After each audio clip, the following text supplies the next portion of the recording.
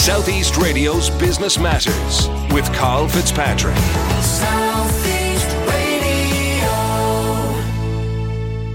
Welcome back to Southeast Radio's Business Matters with me, Carl Fitzpatrick. I'm now joined by our resident economist, Mark Coleman. Mark, good morning and thank you for joining us.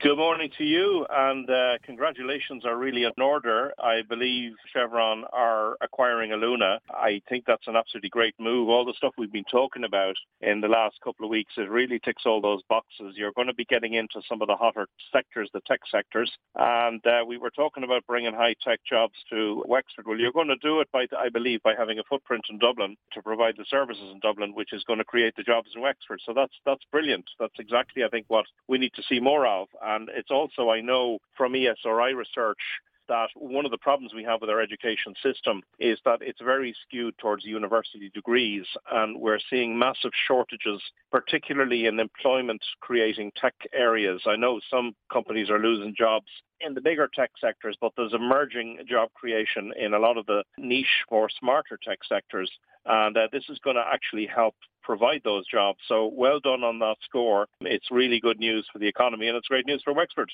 Well, many thanks, Mark. Much appreciated. Today we're going to be discussing what more the state can be doing to support SMEs and, more importantly, micro-enterprises. You believe that there's a case to be made for unviable SMEs and micro-enterprises to be supported. Well, I remember Desmond O'Malley back in the early 80s saying lame duck firms, let them die. And he was talking about firms that received direct state subsidies. But there's a very dangerous and pernicious and toxic myth about the micro firms of Ireland. We're talking about less than 10 that, we've carried them through lockdown. And sure, it's better to let a lot of them die because they're not viable. I mean, it's a pretty pernicious logic because they suffered because of lockdown being imposed by the state, arguably for good reasons. And any problems they had prior to COVID are greatly exacerbated by the very high levels of tax, very high business costs, and very high regulation and low competition we have in markets that small business rely on compared to, say, countries like Germany, which are very friendly for SMEs. So really, I think the state or state authorities or officials are on very thin ice perpetrating this myth. It's a very dangerous one.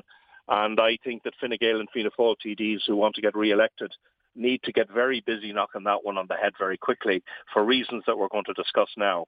You want so much to talk this morning about the silent banking crisis. Well, we all know about the financial crisis that happened in the late 2000s.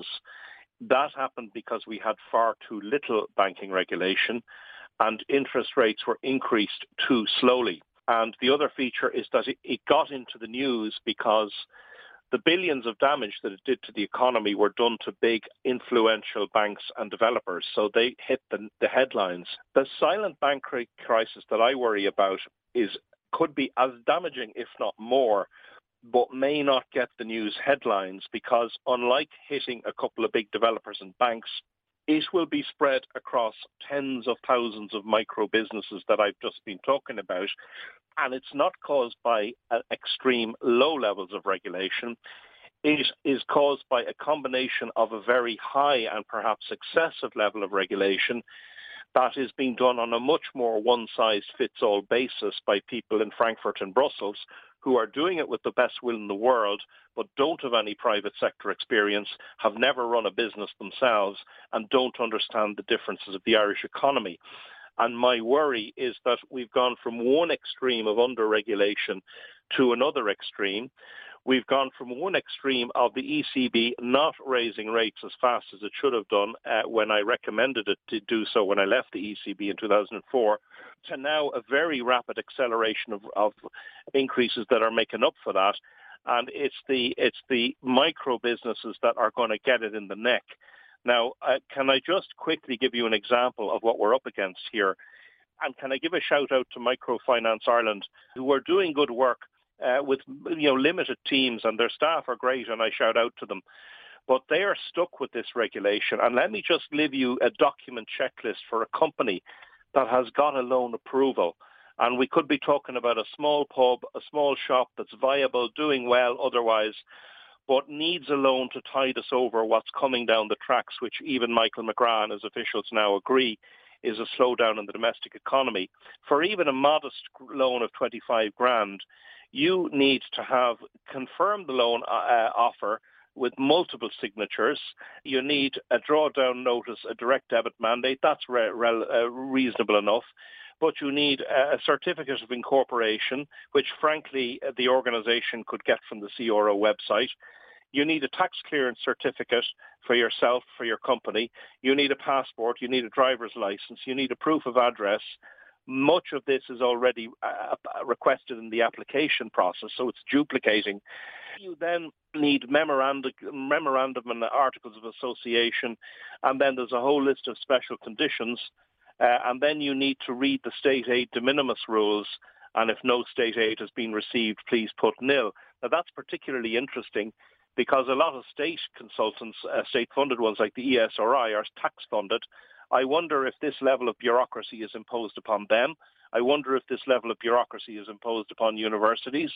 It seems that the more private sector you are, the more hoops and hurdles you have to jump over. And of course, this is fine for multinational companies, but for many, many of the small businesses around Ireland, this onerous and I would say almost prohibitive requirement for excessive duplicative documentation is costing days and days of work that costs money because you lose clients. Or it means that small business owners are not spending time with their family and their kids. They're spending hours until the middle of the night filling out documentation that, quite frankly, we as taxpayers ought to expect to be provided in a centralised web online system that the state pays for and that we can conveniently access without having to go through all this. I mention this because really it is absolutely unbelievable how many barriers we are putting in the way of our small businesses to access simple finance. And it really is the other end of the extreme. We all know credit was too easy to come by. We all know the banks were throwing cash at us 14 years ago. But that is not an excuse to go to the other extreme. And I would really say I'm delighted for Paschal Donohoe. I'm delighted that he became president of the Eurogroup, but I think he can win friends now by addressing this at the Eurogroup and really going to the regulators in Europe and saying enough is enough. We must bring the pendulum back from the extreme over-regulation to something reasonable. We need dialogue on that. And I think the banks and the Microfinance Ireland and the great staff that they have who are doing their best nonetheless need to sit down and look at really how can we make this process easier. Because I can tell you and promise you thousands of viable businesses are going to go bust if we don't deal with this problem now. The way I would describe it is that 12 years ago, there was too little regulation and the regulatory line process went from Wexford, if you're a Wexford business, to Dame Street where the central bank is. That line now goes from Wexford all the way to Frankfurt and Brussels.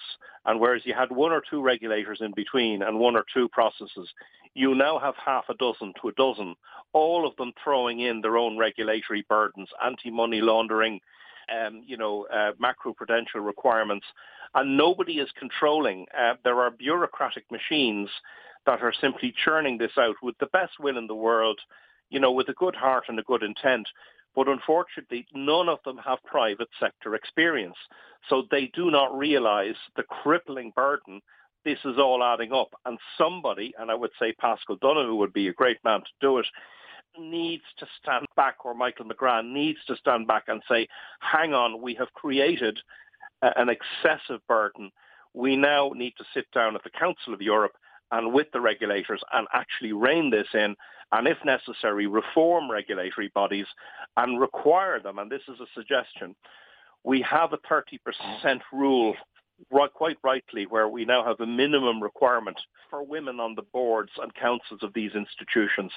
We are way past the time now where we need to be going to the European Central Bank, we need to be going to the European Banking Authority and Commission and saying, you must now have at least 40% of your staff from the private sector. You must have people who understand what it is to create a business, to employ people, because it's completely unacceptable now that we have these regulatory authorities where 99% of the staff have never made a VAT return and never made a payroll.